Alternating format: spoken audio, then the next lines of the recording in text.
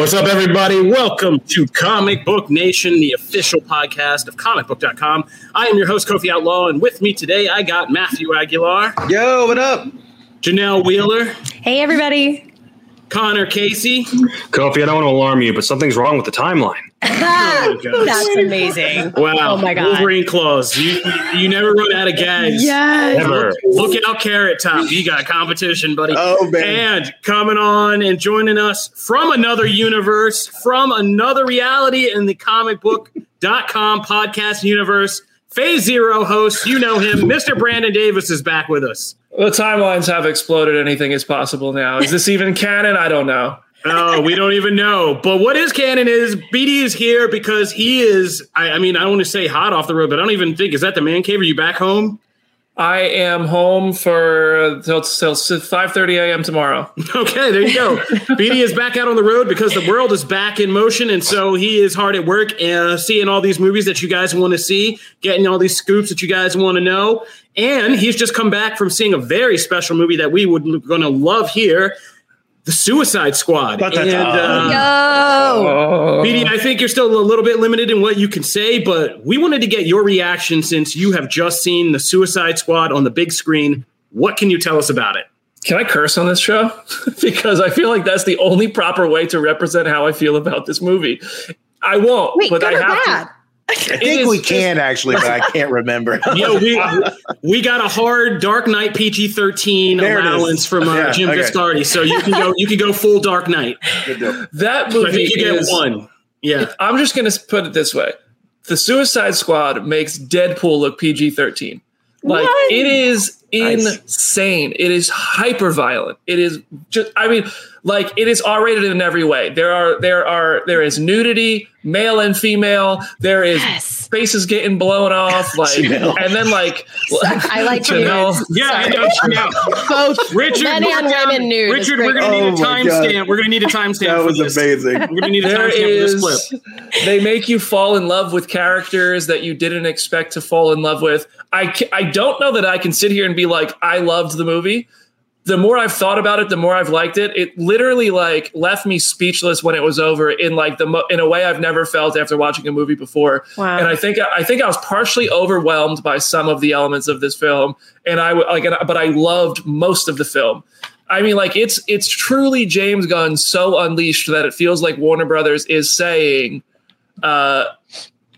like, we will let a filmmaker do whatever they want. Watch this. And James Gunn was just like, you sure? You should. Okay. All right. Let's see. And they really just didn't reel him in at all. Like, he takes it further than I expected him to. And I don't think I'm overhyping. Like, I just like in quality, I think most people are going to love it. I really enjoyed like almost the start to finish the whole film. There were just parts of it where I was like, wow, that was a lot. And there's characters who are you're not going to expect to fall in love with some of these characters, and you will. Like King Shark, you're going to love, but you knew that. But like Ratcatcher 2 and Polka Dot Man, you're going to love them. I was going to ask you that. I was going to say, who's the best character in the film? Man, Peacemaker's the funniest. Ratcatcher 2 and Polka Dot Man are fantastic. Bloodsport is, like, Idris Elba is so good as Bloodsport. Viola Davis as Waller is just so conniving, and it's just such Joel Kinnaman as Rick Flag. Yo, he's great. All the characters are good. There's not one character that you're like, Margot Margot has possibly the best, but one of like her top 3, if not the best scenes as Harley through 3 movies yet. Like there is a great Harley Quinn scene that's just going to rock people's socks. Like the movie is insane. The only way to describe it. You're not going to tell us the whole scene? Yeah. For the podcast? There is a lot that you haven't seen in the trailers. Like it feels like you've seen a lot of the movie, and you have seen a lot of it, but there's also really a lot. And from the first scene of the movie, you're going to sit down and say, holy shit, they're really doing this. From the first scene, you're going to be blown away. It's unbelievable. Does it ever feel like it's overwhelmed because of the number of characters involved, or do they actually all kind of get their little moment? No, I don't. I don't think anybody really got the short end of the stick on it being too crowded. It doesn't feel like. It feels like a lot. That's the only way it feels like Guardians. Other than that, other than having a group of unlikely heroes that don't really like each other having to work together, like, and balancing all of them really well, it doesn't really have anything in common with Guardians. But that's kind of just a premise for ensemble films in general. of this type. So like if you appreciate the character balance in Guardians, you will appreciate the character balance in this. I think everybody gets their moment. Obviously, there's kind of some that have more story than others, but everybody has their moment for sure. Nice. Should we be excited for the Peacemaker series? Dude, John Cena's hilarious. He's hilarious, man. I think yes, you should be excited. It's going to be. I just had a phone call where it just like I don't know. It's going to be wild. It's going to be Peacemaker's going to be insane, especially if it is anything like. And I'm hearing that it's going to amplify from what we saw in Suicide Squad. So nice. I know some of those Cena scenes were getting some like not such love from the trailers. Like I saw some of those, like, oh, they're just not whatever. I thought they were hilarious. So like, is that pretty much on the stuff we have seen from him in the trailers? Is that pretty much on par with all the other stuff in the movie? Or is there just like this other character angle to him that you don't really get a feel for? There's definitely a little bit more depth to him, and it's like this impressive level of consistency that Cena plays the role with, because that trailer humor gets expounded upon in the film and it makes more sense. Because I'm not gonna lie, when I saw that trailer, I was kind of like, I don't know if this is my brand of humor. Like Blockers wasn't a movie I really enjoyed that much, and I felt like we're kind of bringing that out. Some people love Blockers. You're not wrong if you do. It wasn't a movie for me. But Cena really kind of does a little bit of what he did in Blockers, but gets to take it further. And he does it so consistently and so well throughout the film that you just buy into it. And I thought he was really funny. And him and Idris Elba together have a great rapport throughout the film. What was the event like? Like, how was it attending the premiere? It was a mostly empty theater. There's probably like 25 people in like a 40X theater. And I mean, I sat next to my friend Kirsten, who I haven't seen in a year and a half. And it was great to see like Sean O'Connell from Cinema Blend and Eric Eisenberg and all the people who I used to see, a couple times a month. And we don't really get to do this stuff anymore. It was just really awesome to catch up with people. I mean, I'm vaccinated. I feel not too worried. Obviously still want to be careful, but I don't think I would be going out to these things if I wasn't vaccinated. So it's a nice peace of mind to have that shot in the arm and be able to go out and do this stuff. I had a great time. You heard it here. Get your vaccines, ladies and gentlemen. Go get a vaccine. Like, come on. Like, if you're not vaccinated yet, that feels like a choice, and you should be. Just on a closing topic, just on the kind of building off that point, do you think Suicide Squad is a theater movie, or do you think people will be satisfied with a HBO Max viewing, since this is one of the maybe last ones we get in the double release? IMAX, biggest screen you can. Like, it's going to be a good movie if you watch it at home. You're not going to be mad about seeing the film. You will enjoy it more with a loud sound system on a big screen. I'm seeing it again in IMAX. I saw it in 40X, or not 40X, RPX, whatever like the step below IMAX is, I guess that Regal offers. Yeah, RPX. Yeah. That's what it was. I saw it in RPX. I'm going to go see it opening night out here in Nashville in IMAX for sure. Nice. Awesome. All right, BD, thank you. Now, that's just the beginning, because you've been running around doing a lot, and that was just the beginning of your journey. You also, while doing Suicide Squad, you got to, as just an additive to your itinerary, you went to the premiere of Space Jam: A New Legacy, and you didn't know at the time, but we had another comic book agent lurking around those places. Let's bring him on now. Agent X himself, Mr. Aaron Perrine is here. What's going on? Wait, what? It's so interesting to see y'all here. I know. If you guys don't know, Aaron is a regular with BD as a host over on our Phase Zero Marvel podcast. So this is our first official kind of Comic Book Nation Phase Zero crossover. Alternate timeline one. And a little Talking Dead if you want to get classic over here, since we have both Janelle. Oh, wow. Yeah. We're doing we got a whole crossword puzzle. This is like a Lost episode. So anyway. Well, I'm about to get those Walking Dead episodes. You coming over or what? Yes. Let's go. Oh my gosh. Next week. Let's watch it. Walking Dead. I'm so down. Behave it in the comments as the multiverse is open. Yeah. Comic book multiverse is here. Look at what Loki did. Yeah. I mean, the only way we could do it after that Loki finale, but we'll get to that. So Aaron and BD, you guys were both at the Space Jam premiere out in LA, and like a Lost episode, had no idea and just kind of passed by each other without knowing. But then you guys like found out, like, what was that all about? BD, you want to go first, or you want me to explain it? Man, I want to hear your take first because I was so shocked to find out you were there. Oh my God. So I showed up when they told us to show up way earlier in the afternoon. I was outside for the pre-party, hanging out, doing the contest. If you were following me on Twitter, you saw all the setup outside. They really blew it out for the kids for this movie. And then as I'm walking to the theater, my phone buzzes and I see Jenna Anderson, also a Phase Zero podcast. Go ahead and stream that. Spotify, Apple Music. Go ahead. If you give rate us 5 stars, it's all the same bag. It's all the same bag. Go for it. It's all the same bag. Yeah. So yes, she's like, BD, did you know Aaron was there? I'm like, whoa, Brandon's here. Where's Brandon? And I look over on BD's like Twitter, and he's in the big screening with the stars. He's out there with Chris Bosh. He's hanging out. He sees Zendaya. And I'm just like, how in the world did I not see Brandon Davis out here? Like, this is insane. We were less than 30 feet away from each other the entire time. You didn't see him at all. So here's what happened.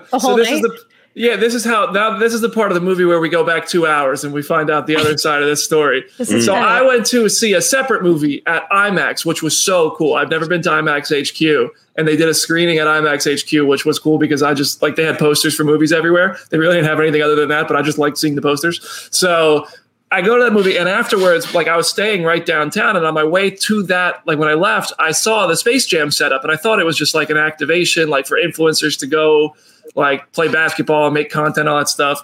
So I texted a Warner Brothers rep a picture, and I said, hey, I'm staying on this block. Are you going to be here? I haven't seen you in over a year. Would love to catch up. My friend over there who works for the studio. And so she texted me, was like, yeah, I'll be there. Come by. If you come after 7, that'll be safe. And I was like, okay, cool.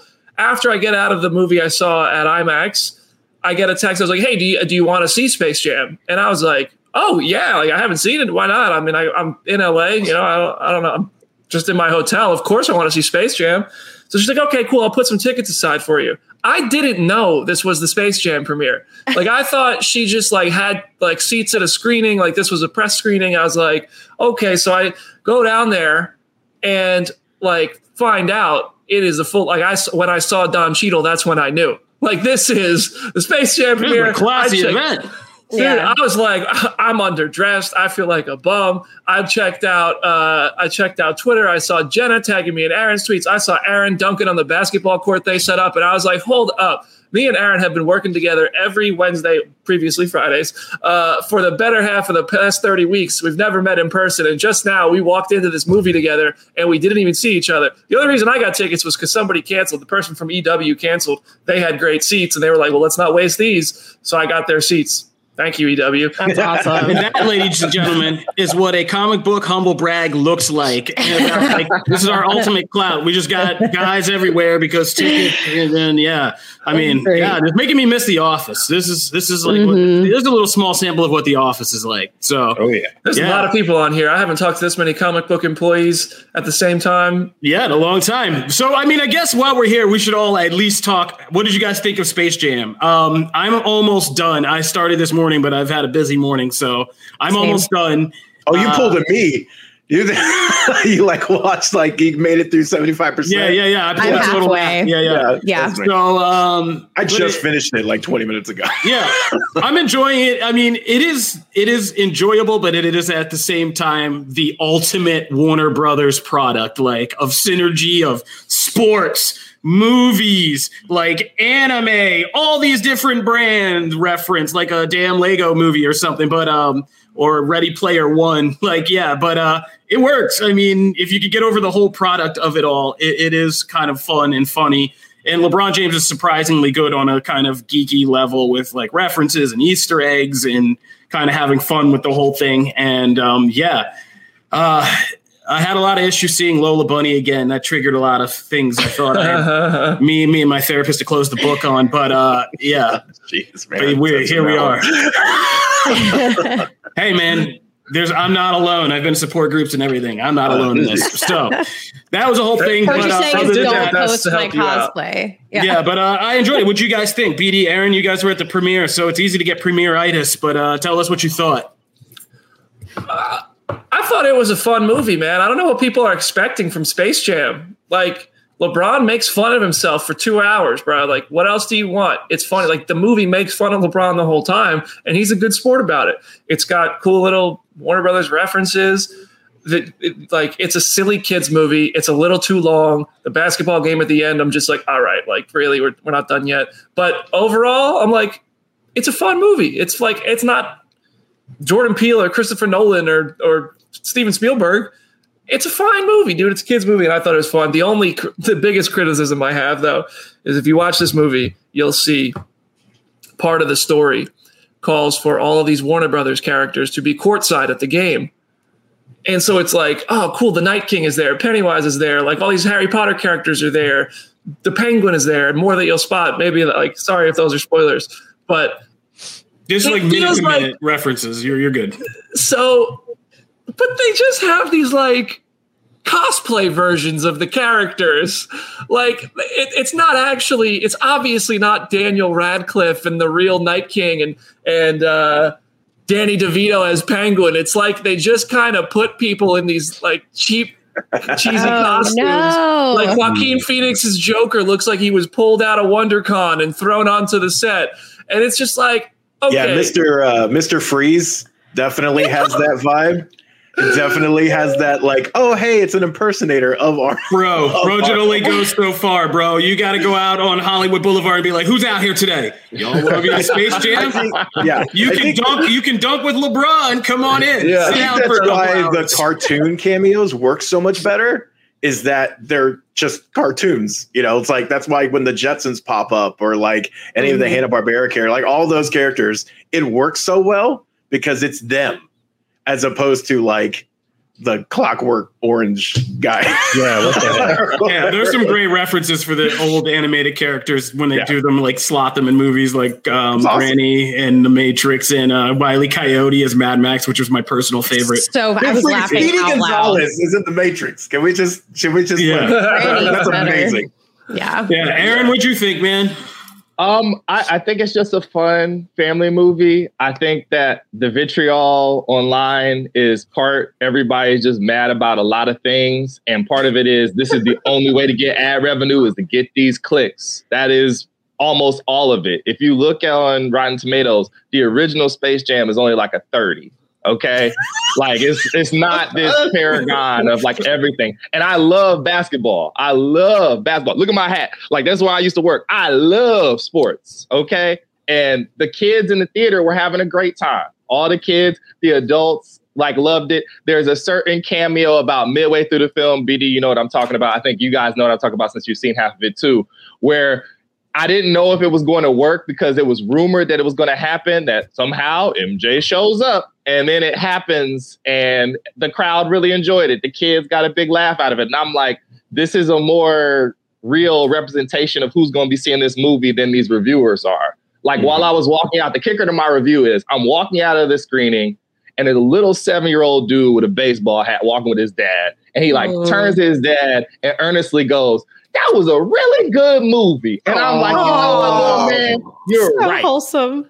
That's what it was so nice. And I'm Aaron, like, if that little kid, bringing the humanity back to this internet. That's good, man. I love that. That's what it's about. He sounds so earnest too, like it was the best thing he's ever seen. And I'm like, you go, little dude. You know what? Who am I? Come on, you know. So it's a good little movie. You'll enjoy it, especially you got a house full of kids. You can't really go wrong. That 2 hours of like somewhat non-activity is like, there you go. Yeah. Hey, yeah. Joe, I showed my son Space Jam the other day. He was fascinated. I think he'll be blown away by this. And as long as he sits still for those 2 hours, like you said, I'm good. Movie fulfilled. Yeah, I agree with you. And like, yeah, there's no point in being like a crazy adult critic about this and going in like, this is not for you, man. Just keep your intellectual thoughts for Black Widow and its deep stimulation. That's why I like the fact that like they actually the game itself is a little long, but I just love the second half because it really just like it just puts the spotlight on Looney Tunes as a group of characters, and it's like, man, they're just stupid fun. Like, it's so fun, and it's so just like it's in on the joke, and I just like that part they played earnestly, and I dug it. Like some parts I was kind of like, you know, I was like, oh, we're bordering on cheesy or whatever, but it's fine, you know? Yeah. But like that one, I was like, I bought in. Like when Bugs Bunny is at the board, and I was like, I bought in. I was like, oh, hell yeah, all the Wile E. Coyote stuff. Like that was awesome. Like there's so many fun moments. And it's just like goes to show, like Looney Tunes rock. But like soundtrack for Space Jam was like the best back in the day. So I'm about halfway through and I'm waiting for like a banging song, like something to get me on that. Everybody get up. I don't want to sing too long. The 90s will never return, but we can, I mean, there'll be something for the kids. Like put Jack the Rough Riders beat in there. Did you notice that? It was like I was like, is Drag On coming out right now? It was like there was a total riff. That was total Rough Riders beat that was in there. Like someone redid it. Wow, like, we're going off, but all right. Get the kids, watch some Space Jam. You'll be okay. If you're an adult, maybe not your cup of tea. But we got more movies we'll be reviewing later that we can talk about. Maybe you'll like a little bit better.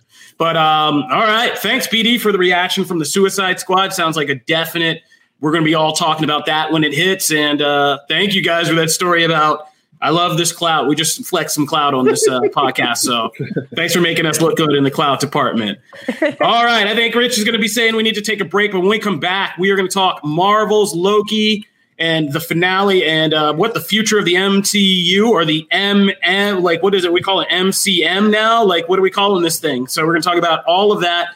Got another movie review, got to talk wrestling, got to talk comics. So stay tuned for all of that good stuff.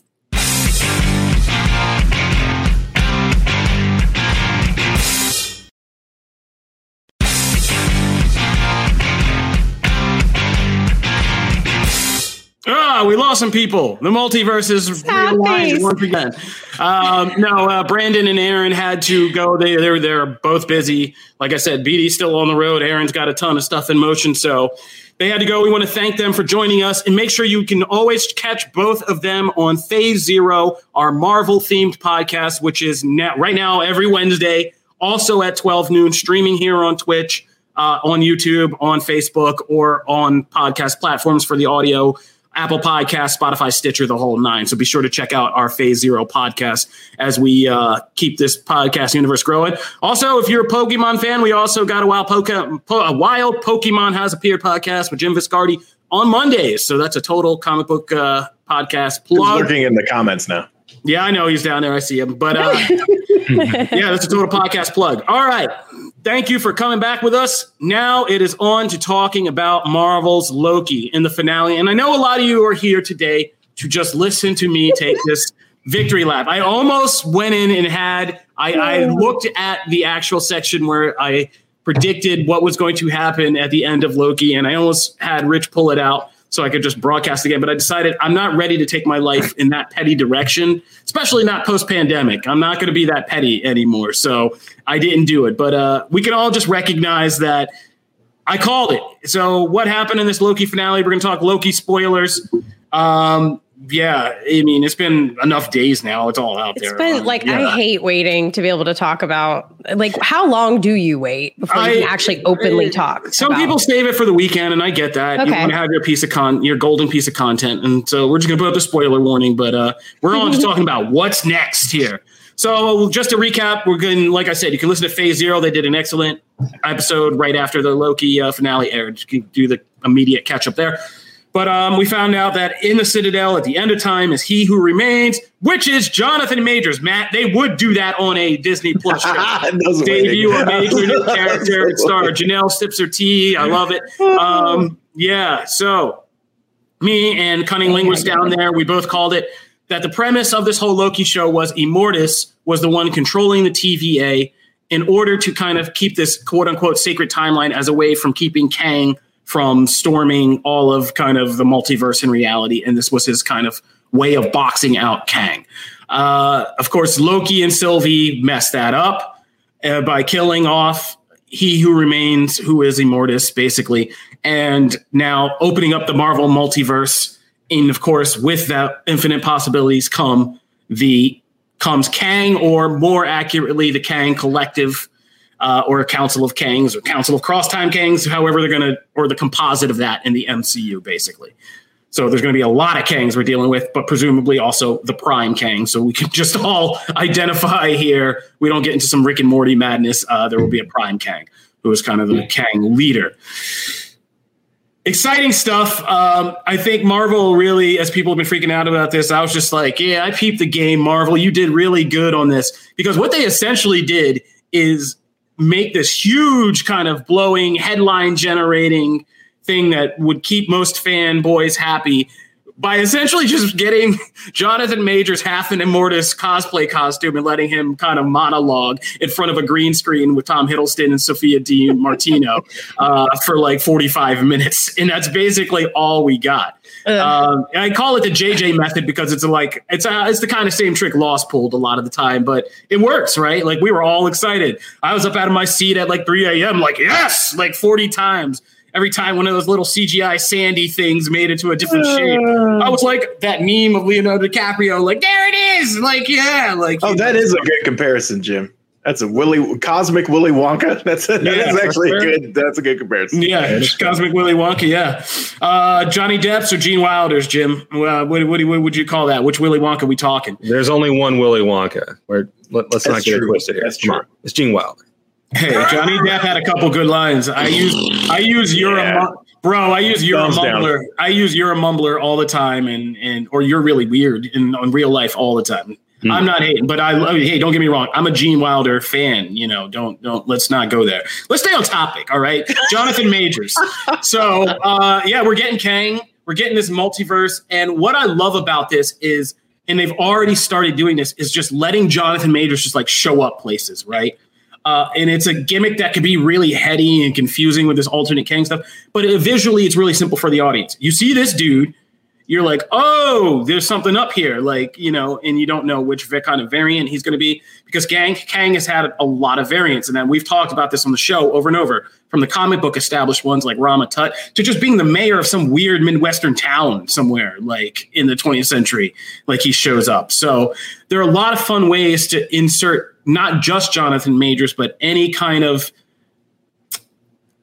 other actor who could play a different version of Jonathan Majors into places and surprise fans. Like, you could do a whole Iron Lad thing before most viewers would know that's connected to Kang in any kind of way, right? Because you would have to cast a younger actor than Jonathan Majors. I was surprised they didn't go with an older actor and for Immortus and do that whole thing. But you know, like I said, this was balling on a budget, and they did it smartly by. I'm so glad they didn't do that. Yeah, and they didn't even get into that. They just made it simple. They're like, this is the dude. Yeah. Okay, he'll say he's old in this version, and that's all you need to know. We didn't even get into different names and all that stuff. But it's okay to be vague sometimes. Yeah. So we were right about a lot of things from this. We were right about our whole theory about Spider-Man No Way Home and the marketing for that. You know, What If is now going to be obviously more connected to this. I want to get your guys' theories, because I'm beginning to wonder also like how much Thor Love and Thunder will be affected by this, and if this whole Jane Foster thing isn't part of this whole kind of multiverse. And will we see more Thors potentially? Like, we could get like, I didn't even think of that. Yeah. That's awesome. Because obviously we're getting into, I mean, this is very much getting into Secret Wars territory. And I mean, that whole event, right? We had like the Thor Corps, and we had the Carol Corps, and we had all kinds of, like, we had that ultra powerful Doctor Doom, right? There's so much there that they can mine. And we're going to see some of that obviously in like What If and Doctor Strange probably. But like, there's a lot of fun stuff there that you can run with, and like the MCU does, right? Cherry pick little things and run with that. Mm-hmm. I am curious as to how because I don't know if that, I mean, I would say if we see the multiple Thors thing, that would be really cool. But I hope there's a certain point where, like, we talk about this with the DC universe all the time because like of the multiverse craziness. There is a certain point where things can overwhelm your central story, and like the Jane Foster story in Thor is like one of my favorite Thor. It's already runs. Awesome, yeah. So like, I don't need a ton of that. Like, I want that to be on the back burner. I want that to be background. I want Jane Foster as Thor in that storyline or whatever they take from it to be that. You in danger. I got something to tell you. I want it to be that. Listen to me, and I want everybody to listen to me closely. Oh, here we go. Now we're getting into this mad. No, I'm not. I'm just telling you. This is not a brag. This is just me trying to like level everybody out. Like, I don't want to like bum everybody out, but if you are expecting the next Spider-Man movie, the next Doctor Strange movie, the next Thor movie to be about these the titular characters that we're talking about here, these are going to be event films, right? Like it's settling. Everything is done in that except for Thor. Like Spider-Man No Way Home, that's been the running joke. Is that it's not about Spider-Man. It's about everything else that's happening around him, and the poor guy gets like 5 minutes of screen time. Same way with Doctor Strange. The title says Multiverse and Madness in it. Yeah. Thor is different. What about Ant-Man? Like you're putting like Jane Foster Thor is strong enough, more than strong enough, and should not, especially like with the way things are now, and like you're gonna finally spotlight your like female Thor character who like deserves it. You know what I mean? In every single way. And like this character is such a huge deal. And then you're going to throw in all that multiverse muckiness. Like, no, don't do that. Like that's but this is Taika Waititi. I understand, but I understand that everyone looks at Ragnarok as like this perfect piece, but no. It's become, I just like Ragnarok become one of the most like divisive somehow Marvel movies in the last year. I get that it's going to be good. I'm not saying that, and I'm not saying that some of that stuff can't add to it. But like, let's not. Like, I don't want that movie to become what these other movies are becoming. I don't want that. That needs to be something a little separate because that character deserves it. I think if anybody in this list is going to have fun with this multiverse craziness, it's going to be Taika Waititi. So just don't let it overwhelm it. I don't know about that. And as Janelle brought up, Quantum Mania, I mean, that title and what we know about the quantum realm being this pathway between realities and timelines, like it's pretty easy to plug that one in too. I'm much more excited about it after this Loki finale about the Ant-Man. Yeah. Who was the ship that escaped in the beginning and the opening of this Loki episode? Who's on that ship? Anybody? No Skrulls? I don't know. What are you saying, Connor? A very specific group of 4 people, perhaps. Yeah. Don't know what they're up to. Let's go. I can see that. It'd be, I mean, at this point, you don't know where Kevin Feige's dropping these reveals. They could be anywhere. So, I want to know who's on that ship. Is it the aerospace engineer? Has he been on? Oh God! Don't bring up that again. Don't do it, Jeez. Can I jump off of what Matt was saying real quick? Yeah, go for it. Absolutely. I think the $10 billion question with the MCU going forward is I think the juggling act between this and this multiverse idea. And also being able to tell compelling standalone stories and whatever the hell they are building up with Julie Louis-Dreyfus and her Thunderbolts, the supposed Young Avengers getting built up in the background of all of these Disney Plus shows, the ones that we know are coming up.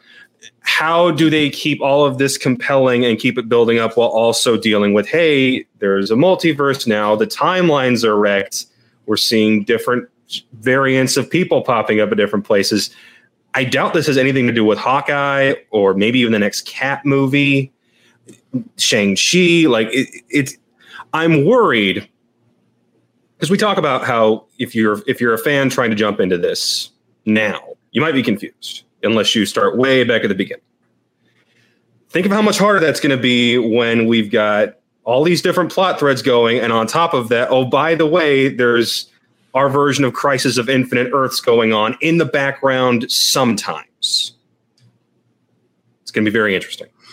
Yeah, I mean, you're right that, BD, if he was still here, he has been dropping good theories, and you never know what he knows behind the scenes. But that shot, some of these will avoid it. We all think Eternals is going to avoid it by either. Eternals is its own bag of cats, right there. Yeah. That thing's insane. Because they can just say, "Oh, we're somehow not involved in all this, even though it's the multiverse," and they're like, that's not our problem still somehow. Because who knows what gets them off the couch? That's what this whole movie's about to answer for us. And Shang-Chi is kind of suspected to be centered around the snap or the blip, and kind of that'll set him up going forward after we know all about him, after the blip and everything's reestablished, like where he is, and kind of doing that will be where we possibly end off. So it does come down to these films, Spider-Man, Doctor Strange, and whatever is going to be happening in Thor. which is kind of the biggest mystery because you never know how Taika's going to do it. Like all these storylines could be completely remixed into something crazy like he did with Ragnarok. So yeah, it's going to be an interesting balancing act for sure. It's also going to be interesting because we also weirdly have, as with Loki, this first wave of Marvel Disney Plus series kind of goes with Loki and What If blowing open this multiverse. Then we got these very grounded second wave coming up with like Miss Marvel and She-Hulk being like a fourth wall breaking courtroom thing. Moon Knight, baby. And Moon Knight and whatever the hell could happen in Moon Knight and possibly getting into the supernatural and vampires. And like, yeah.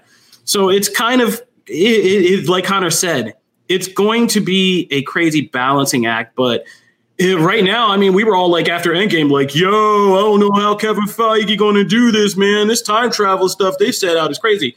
And Feige just like, you ever heard of a double down? Like, how about a triple down, fool? Like, here's Loki, and now here's an entire thing. We're going even crazier with this. So I'm interested to see. I'm in for the ride, so I'm interested to see where it goes. Where do you think Loki season 2 will go, and where is it going to land in these like releases of movies and shows? I'm excited, but I'm also a little nervous because I feel like we're getting into the territory of what was that Fox series? Oh man, with Joshua Jackson and what's her name from Manhunter. Fringe. Yeah, we're getting into Fringe. Show. Yeah, I loved it too. But we're getting into Fringe territory where Fringe kind of burned itself out on that alternate reality take where every season they basically just redressed the cast and said, well, now we're in a different reality of the Fringe verse and this is different and here's everything that's different. So I feel like Loki's going to do that. We're just going to redress the original cast and have them act out new kind of story arcs. But I love what I saw in season 1, so I'm excited for that. Now, correct me if I'm wrong, but haven't they already finished filming season 2?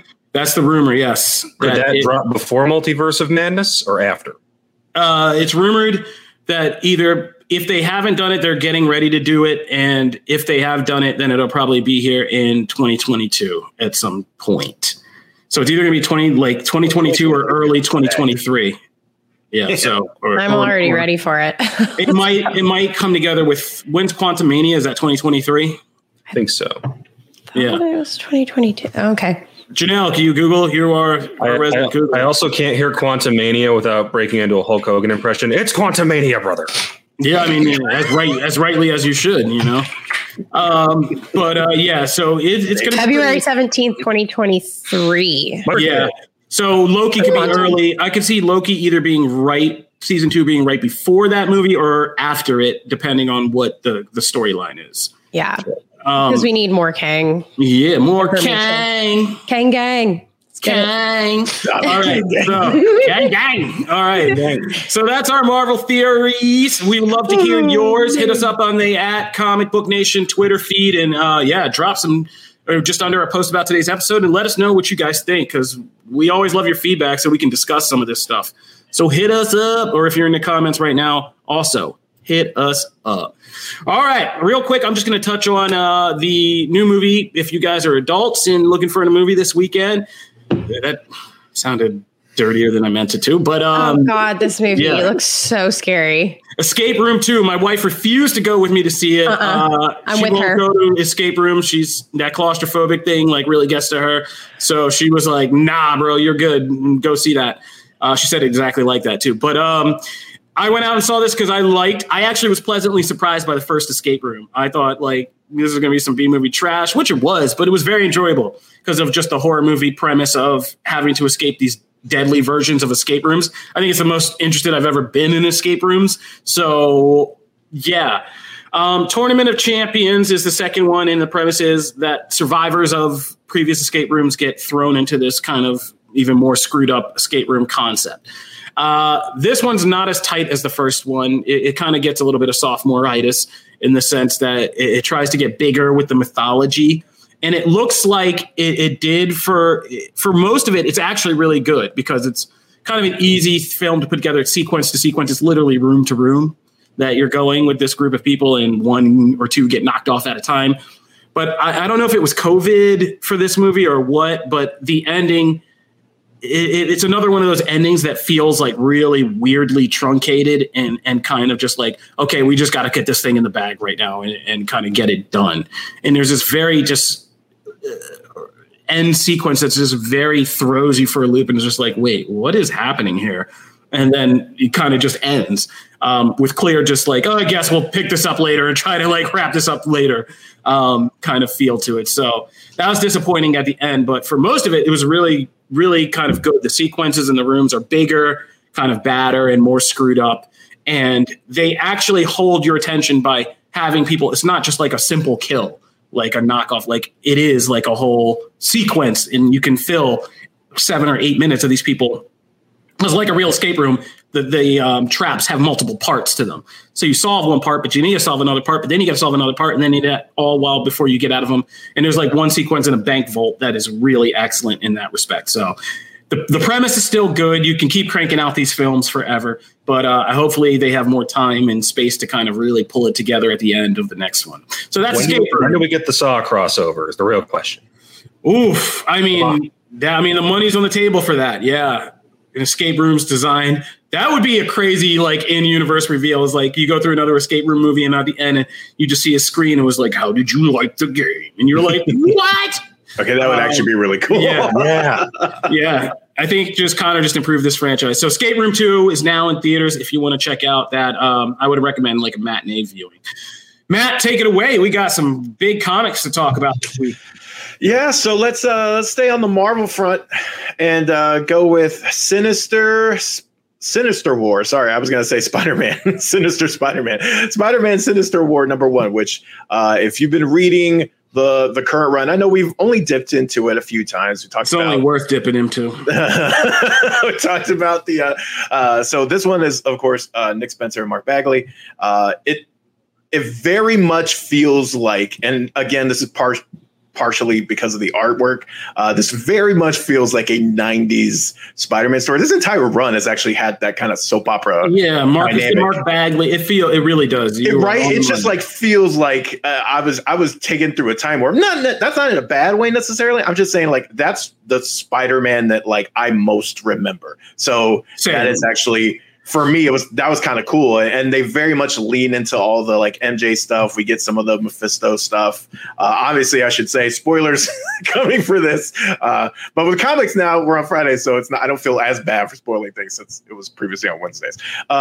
So we lean more into that. The biggest thing here, of course, is the battle between the Sinister Six, which is the kind of classic group, and the Savage Six, and how MJ's new kind of found friend being kind of in the middle of that. And so there's all that going on, plus all the Kindred stuff, which I don't know if anyone read the Chameleon Conspiracy, which has kind of been taking over the last arc or two of the Spider-Man books, but like the Kindred stuff ties directly to that. There's a lot going on here. But overall, like the biggest thing of the issue is if you like superhero action sequences, there's a lot to like here. I mean, the second half of the book is really just a giant boss fight between the two groups, actually, and Spider-Man just kind of caught in the middle.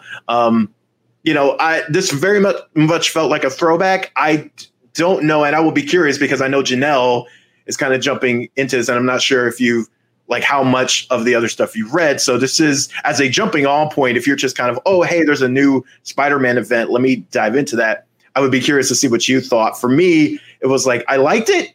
I was fine with it. Like, I didn't love it as much as I thought, but like, there's some nostalgia mixed in there. But what did you think? Yeah, I'm kind of with you on that. Like it was neutral. It was cool. I mean, I know a lot of the Spider-Man villains because it's one of the most commonly portrayed heroes. Like Spider-Man, if you've watched any of the old movies, like you can recognize Doc Ock, and like you kind of know. I mean, even just from the ride at Islands of Adventure, I recognized like a few. I'm like, oh yeah, he like totally slammed his electrodes into the buggy when I was riding Spider-Man back when I was a kid. The ride, so it was interesting to see. I loved the whole actress and like red carpet and the glamour and the glitz and like, oh yeah, we did spoil, right? Yeah, you were good. I loved seeing the cool perspective of Mephisto. Like, wait, did I say Mephisto? Wow. Mephisto confirmed. I don't know why I just threw that in there, but I loved seeing like all of these villains banding together, just kind of creating drama. It was kind of weird that like their motivation was odd. Like, you portrayed me in a movie. Yeah, it was kind of weird. It was kind of like, really? Like, this is why you're attacking? It was just kind of, it felt very dramatic. Like, right. It felt very dramatic, but I really enjoyed seeing the artwork, and I loved seeing, you know, like I said, like the gown and the red carpet, like she looked really sexy, and it was just cool. I kind of almost didn't read this one because you said it was optional, but I am glad I did. Like, I'm glad I actually read it. And I read it this morning, drinking my coffee, and it was like a cool little, you know, it was a cool book to read. It's a good read for that. Yeah, it was. Yeah. Like, it wasn't like a must read, but I enjoyed it. And you hammered it on the head there, that dramatic thing. Cause those older Spider-Man stories, I love them, but they were very melodramatic. And, you know, Kofi, what do you think, kind of, because you're kind of from that same spot as I am? I thought that I was going to say I'm kind of on the board with you and Janelle. I think you are correct. This was very much like the most 90s Spider-Man thing that I've ever read recently. And that's good and bad. So the nostalgia factor was there for me, but it also had all the drawbacks of 90s Spider-Man, of which if you go back and read 90s comics in general, there are many. But yeah, this one was kind of like over the top comic bookish in a way. And not in a kind of kitschy, self-referential way, in like an earnest way, but like it just threw everything at the wall. Like at page to page, it was just like a spattering of events, right? Like, oh, here's the Savage, you know, MJ's got a big premiere, and there's, you know, the MJ Peter drama with that. You know, MJ's keeping a secret. There's that drama on the Peter Parker side. Whoops, the Savage Six like show up. Whoops, the Sinister Six show up on top of that, and then like. All of this, it would be good if it was anchored by like a compelling story or villain, but I don't feel like that's coming through this story yet. At least not yet. I'm sorry to say that, like, for all the mystery of the buildup and how exciting it was, Kindred is really just not doing it from a design point to the powers point. Like, everything's so weird and vague and just kind of like, what is this guy up to? Like, what's he doing now? He's like splitting off from bodies. So now there's like, he is Harry Osborn, but there's a dead Harry Osborn, and there's a live Harry Osborn. He's basically stealing Maggot's whole shtick from X-Men, like with the... And not as cool. Not nearly as cool.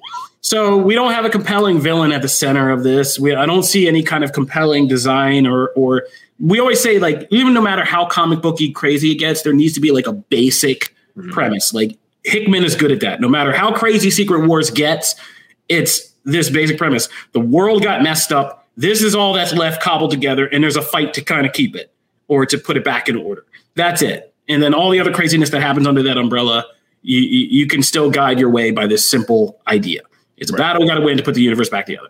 This, I don't know where we are, like what's going on. It's just heavy Spider-Man references being kind of like dug up constantly. And like you said, if you haven't been steeped in Spider-Man the last few years, like a lot of this goes over your head. Like, I haven't read enough to be like, I saw the Savage Six and I was just like, okay, I get it, I guess, but I don't really care about this. So yeah, I mean, I think Spider-Man books, and I'm just gonna put this out there, have been kind of weak in general for a while now. And there's hints that this is trying to kind of course correct a lot of that, like from the moment they did the Mephisto MJ's Peter marriage thing, that they're trying to kind of correct all of that, because that's also framed in here. One more day. Yeah. So it looks like they're trying to reset Spider-Man and simplify that, but it's going to be an ugly process. You're right. Because like Spencer's run is ending at some point. We're getting towards the end of that run, and then we're going to launch into the thrice monthly Spider-Man series that has like all the multiple creators, including Saladin from Miles, Thompson. Like, there's going to be some really cool people. I believe, is it Zeb? Well, I forget who the third creator is on the new books, but I'm excited for that. So yeah, we are kind of getting closer and closer to this. The Kindred stuff hasn't paid off like I was hoping it would. We'll see if they stick the landing. So while we're on the topic previously of multiverses, let's go right into Infinite Frontier number 2. I remember that I know Janelle did, and I can't remember, Kofi, if you did, but I think we actually came out pretty positive on that first issue of Infinite Frontier, which essentially takes it's kind of telling a larger story, but it's really a bunch of smaller stories, all kind of dealing with everything that happened after the last big crisis, where all these multiverses are restored, memories, people are kind of remembering all these things, and we're dealing with all these little pockets. This follows the same trajectory.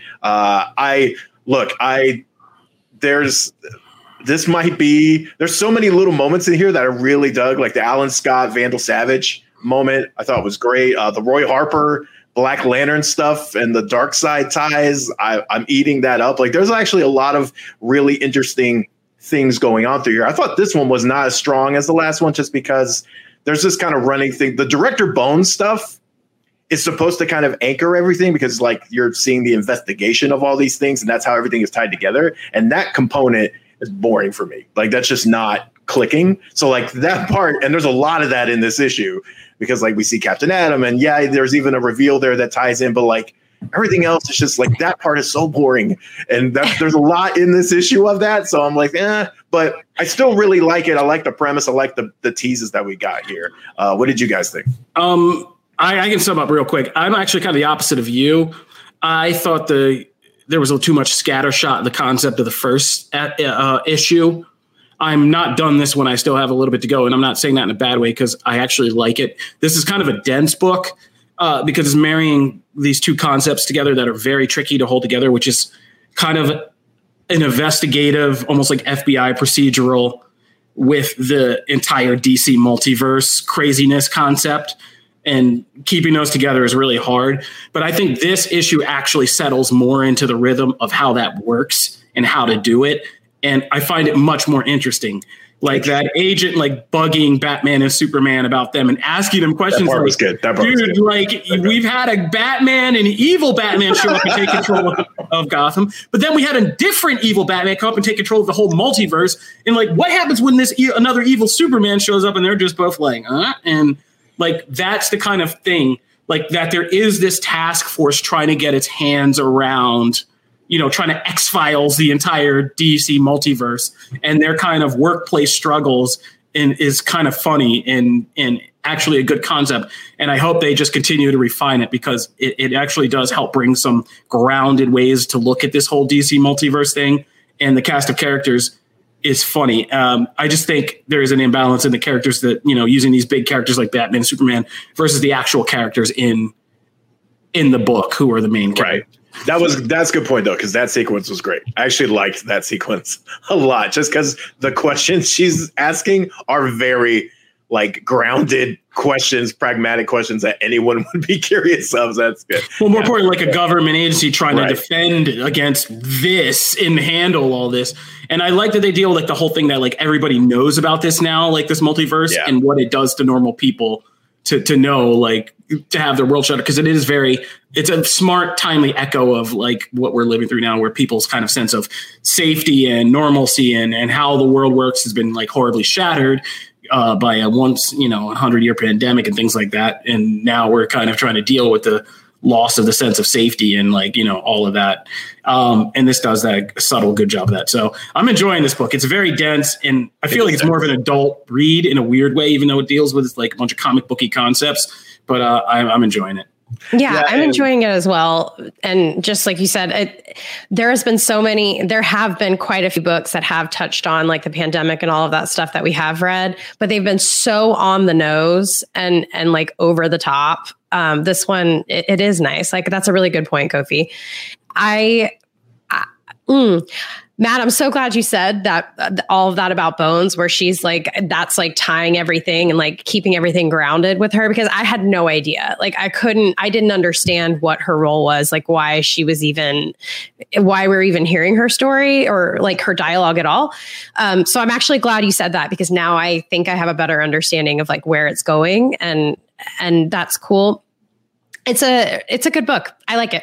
I really enjoyed it. It's a different perspective, and now that all this multiverse stuff. I mean, I'm also watching Arrowverse for the first time, and I'm watching Flash, and he literally just like jumped. He just like totally twisted time up. So my brain is kind of like swelling with multiverse stuff, and I'm kind of eating up anything like this. So I think that's why I'm kind of biased. I really do like this book a lot.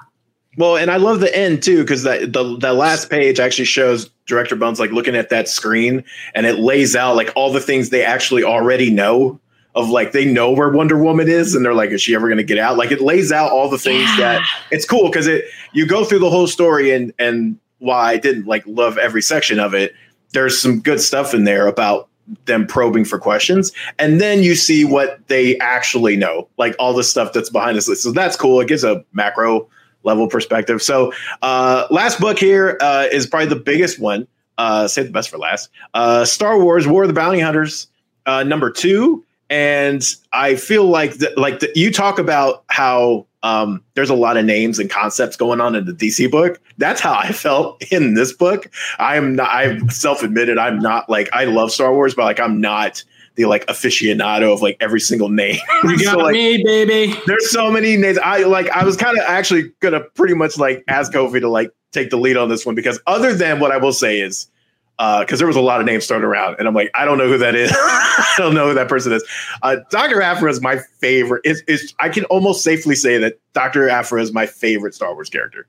There's just such a like every time she's on the page. And like, she's just so endearing and like so much personality, and it's so fun and makes all the other stuff kind of the bigger concepts going on. Just like I'm immersed because I care about her. And I just love the stuff. Of, like, we've pissed off everybody in this room. Like like all that stuff that's going on throughout this book is great. But like, once we start like, hey, it's from this planet and there's this, I was like, it's like my signal got scrambled. So Kofi, like, what did you think about that? Because you are far more immersed in that.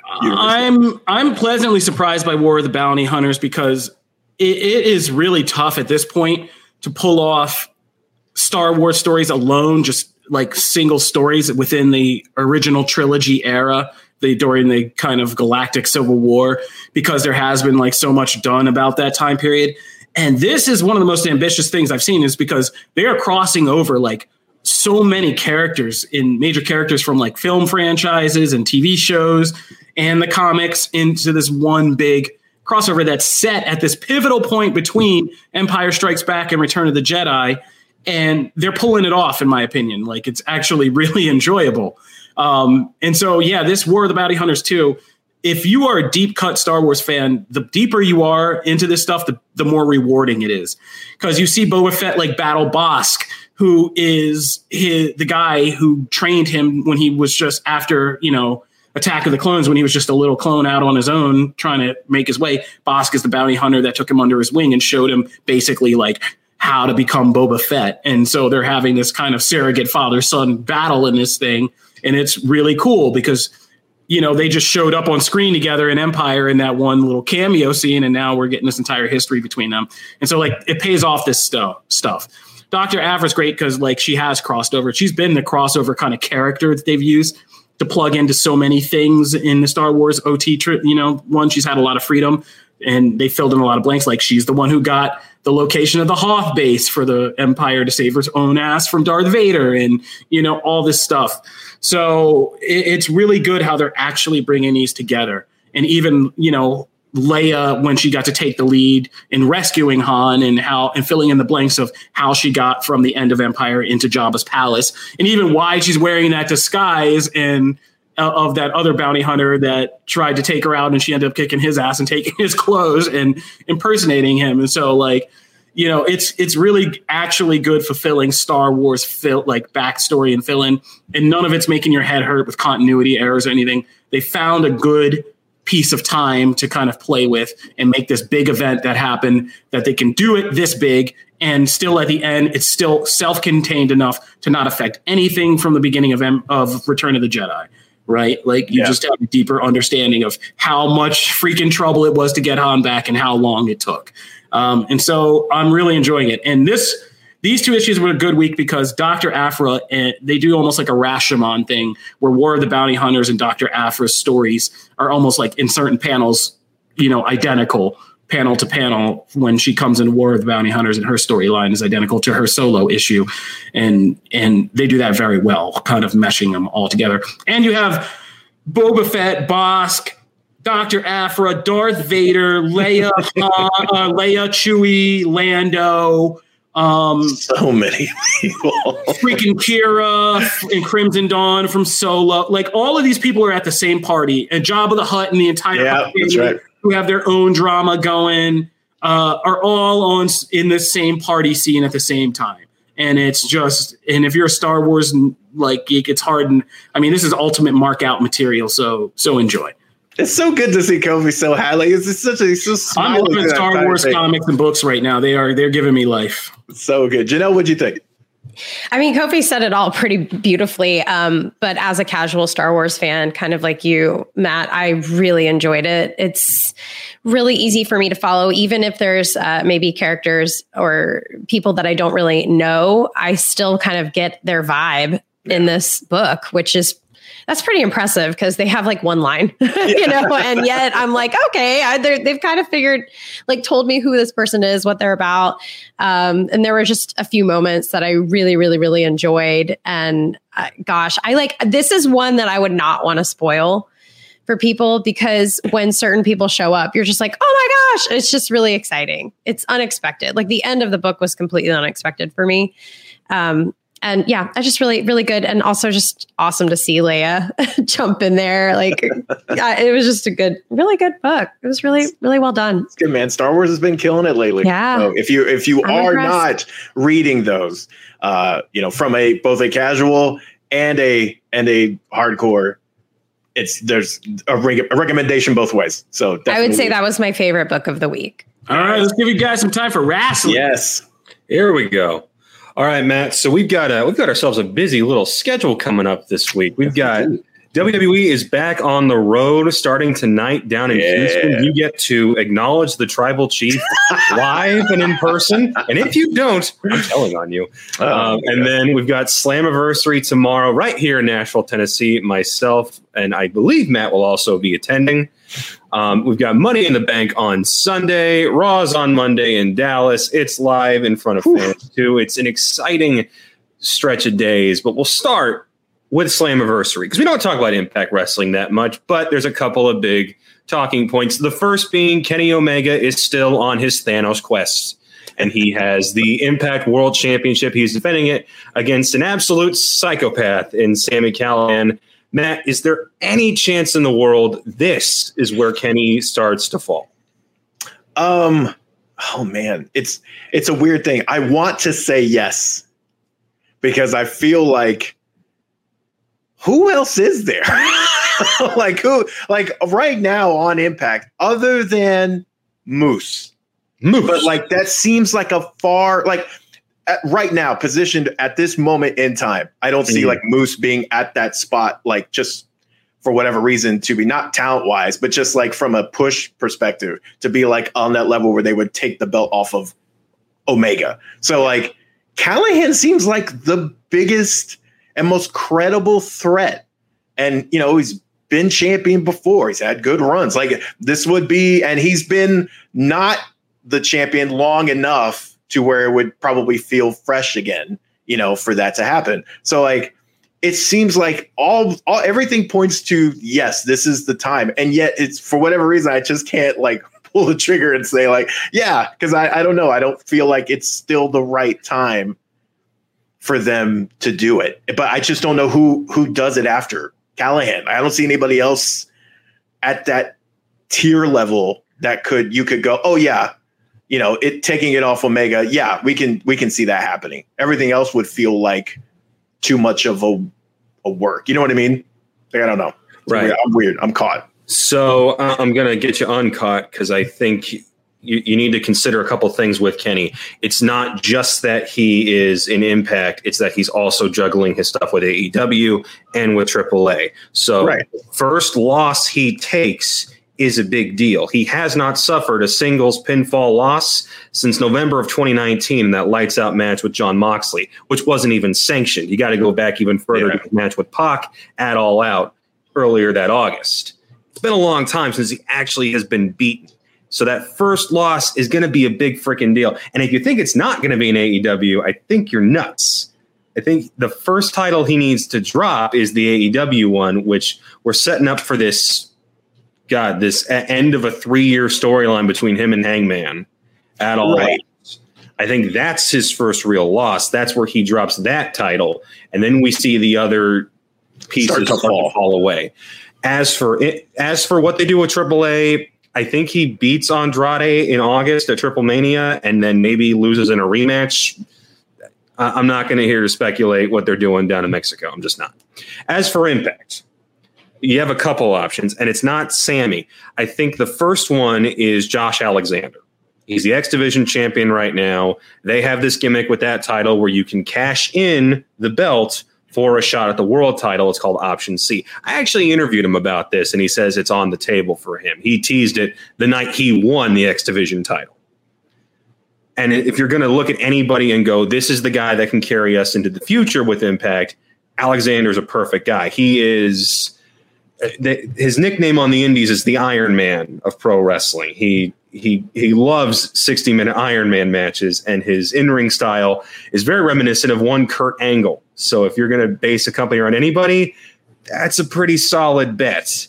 And where he is right now, I wouldn't say to do it. But if he comes out of this Ultimate X match, which is what I'm most looking forward to because those things are insane, if he comes out of that and is still X Division champion come October when we get to Bound for Glory, that's perfect. Other option, you could always go back to Moose because that guy needs to get crowned at some point. He's got a new deal. Good, man. He was robbed of his last title because the Young Buckaroos decided to interfere. Or you go back to Rich Swann and kind of have him, hey, you dropped the ball earlier this year when you dropped the title to him. So maybe this is your redemption tour. I don't know. But they've got some options. I don't think Sammy is one of them. Interesting. Now, the other big thing with Slammiversary, they did this last year, and they hit us with some surprises. They're doing it again. They're basically teasing, hey, everybody who got released by WWE this past year, yeah, they're coming. Not all of them, but we're going to tease that they're coming. Yeah, and you got to tune in and figure out which 4 or 5 guys we actually got. Who do you think is actually showing up? Because I can tell you already, the advertisement had Samoa Joe heavily featured, and I don't think he's going to pop. Yeah, I don't think that's happening.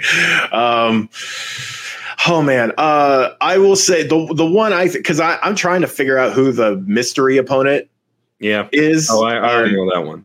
Because we initially thought it was Green.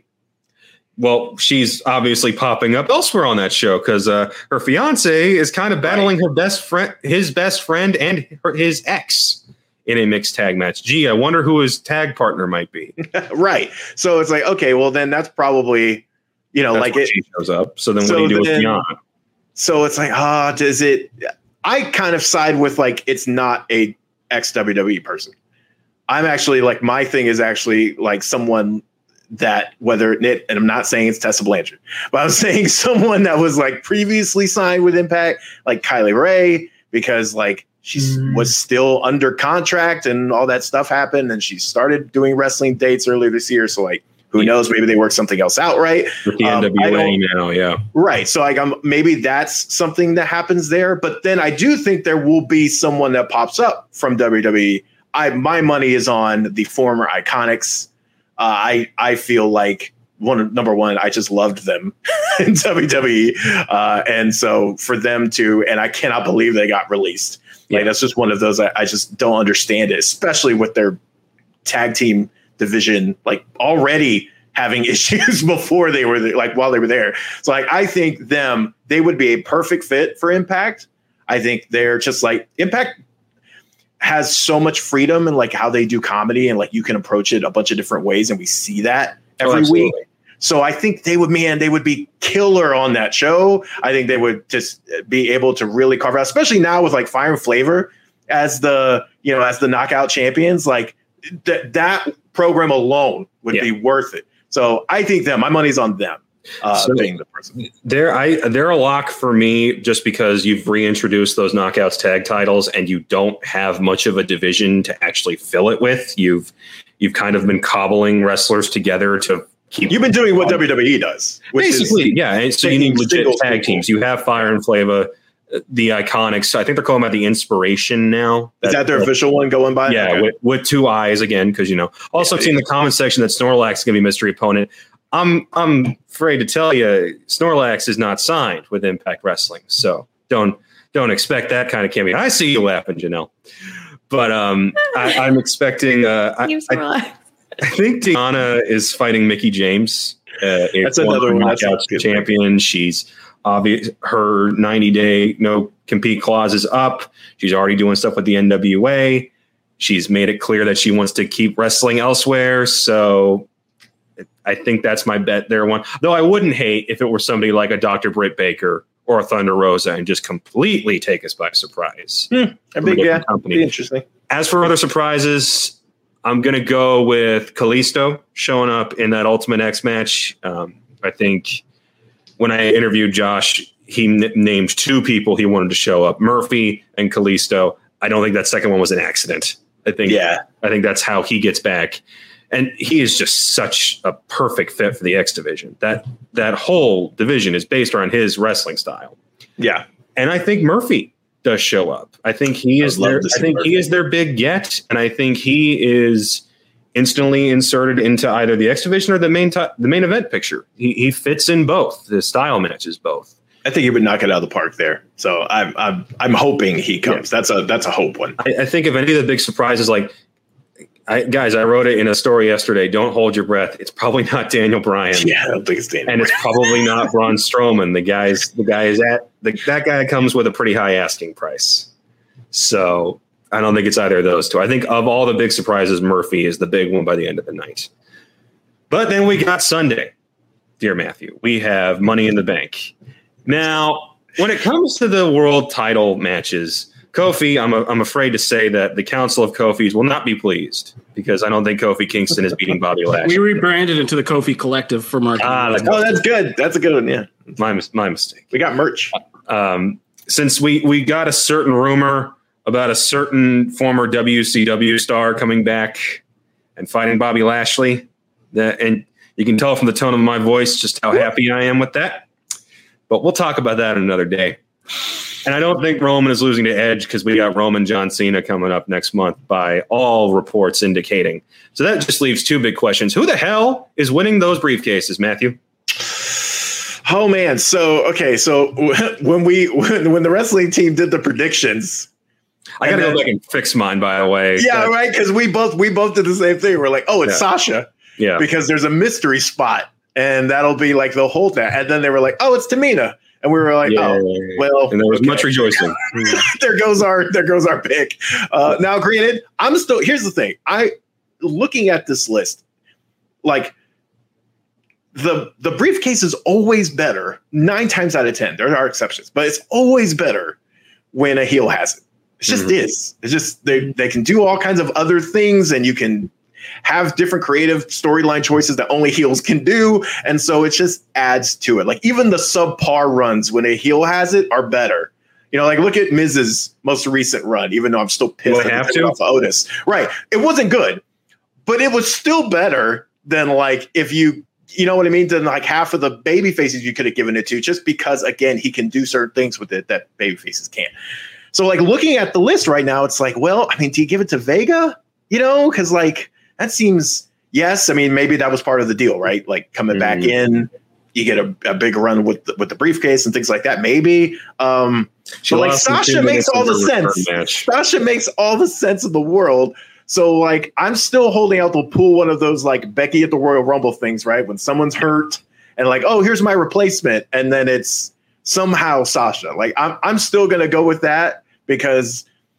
That's I can't look at this and get a big read. I would say if you're going to give it to a babyface, though, give it to Nikki, because if you're committed to long term, they showed with Otis, they are not most times. But if you're committed to a long term storyline, you could pay that off, because if you can get, the crowds over with that character, and build that over a long period of time, people would be rooting for her to cash that in, and you don't have to do the heel thing. So maybe, but it's hard. Sasha still is my pick.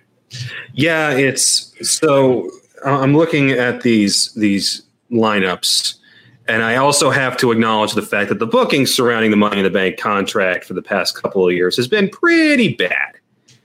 And you can tell that sometimes they run out of ideas by quickly having somebody cash in the same night that they win it. I don't think we're getting that necessarily this week. If we do, it's Sasha, because she can just cash right in on Bianca, and then we're right back to where we were at Mania. I am so terrified they're going to give it to Alexa Bliss. I am just... I don't know why they would, though, right now. It seems like a weird pivot.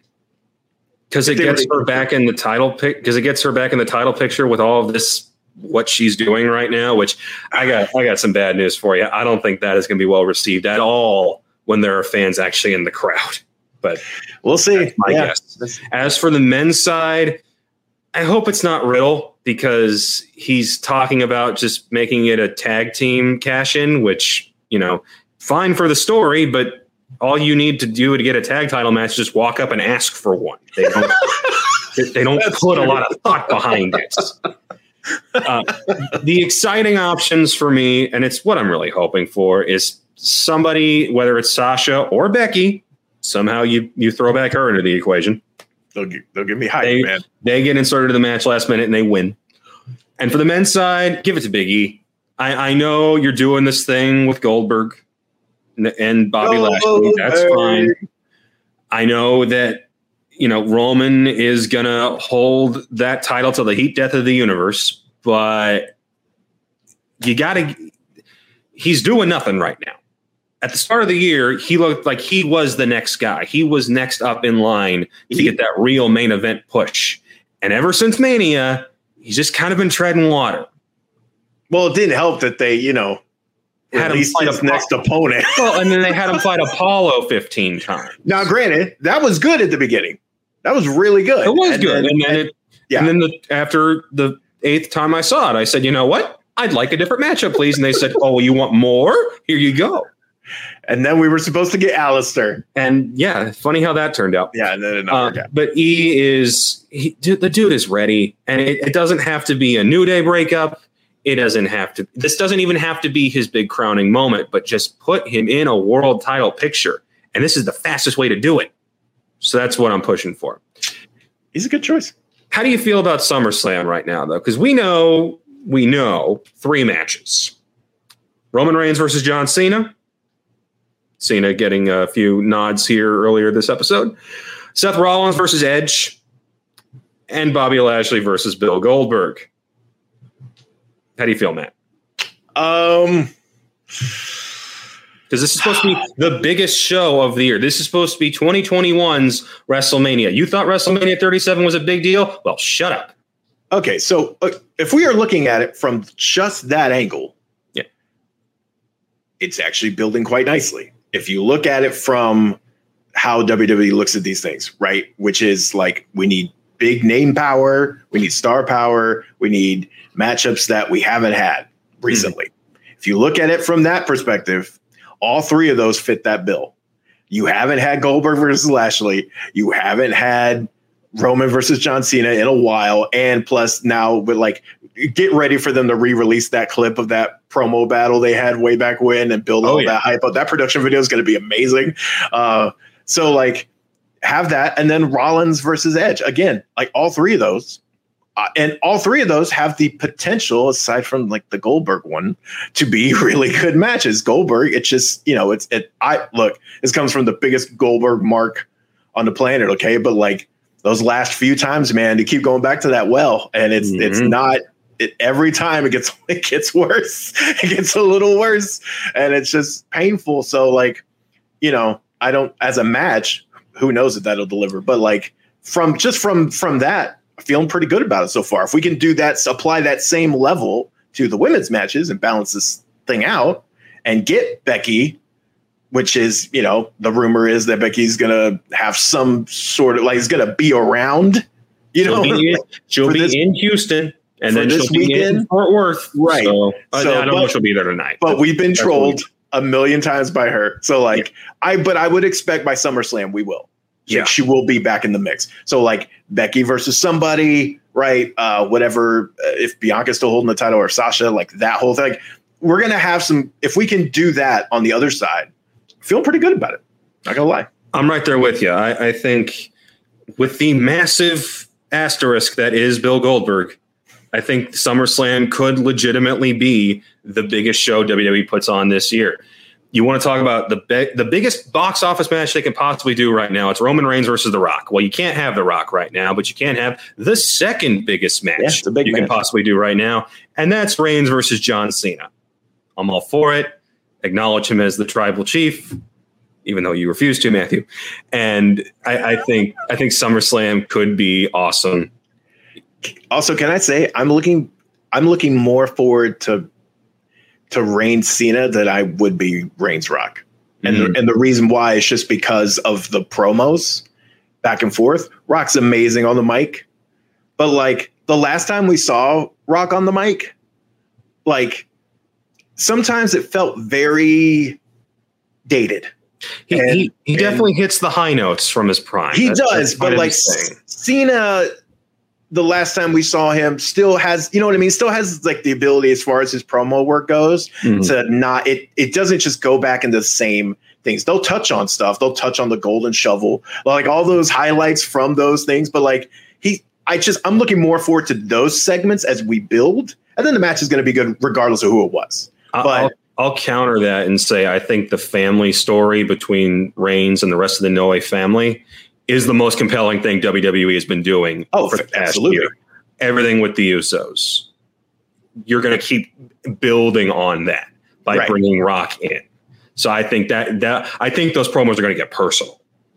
They are, which would be amazing if they are. But I think I'm more looking forward to just like the overall thing between Cena and Reigns. But I think as a storyline, it makes all the sense in the world to go with Rock at some point, and that will be killer because it's been great.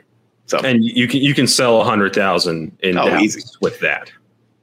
But yeah, that is wrestling in a nutshell. We got a whole lot, and you can follow it all over on Comic Books WWE section. Back to you, Kofi. All right, guys. Thank you for the wrestling update. You heard big things happening. Make sure you check that out. And if you don't have time to check out the actual viewings, like Connor said, our comic book wrestling team, and we're even making it better behind the scenes, is going to be handling all of that. So stay tuned. All right, that'll do it for this action-packed and star-studded episode of Comic Book Nation. We want to thank Brandon Davis and Aaron Perrine for coming on and repping for Phase Zero, our Marvel podcast today, and helping us out. We want to thank all you guys for tuning in. We are live every Friday at noon Eastern Time on Twitch, Facebook, and YouTube. You can rewatch any episode after our live broadcast on any of those platforms. If you want to listen to the audio, we are on Apple Podcasts, Spotify, Stitcher, iHeartRadio, or you can tell any smart home device, play Comic Book Nation podcast. It'll get you into our universe. If you guys want to contact us, you can always follow the Comic Book Nation Twitter account, or you can hit me up at Kofi Outlaw. You can find me at Matt Aguilar CB. You can find me at Janelle Wheeler. And at Connor Casey CB. Thank you, guys. If you like the show, go on Apple Podcasts and please do leave us a 5-star review. We always appreciate it. Otherwise, we will see you next show. Glad to be back. Glad to have big movie things happening, and glad to be talking to all of y'all. This has been Comic Book Nation. Peace. Hi, guys. Later.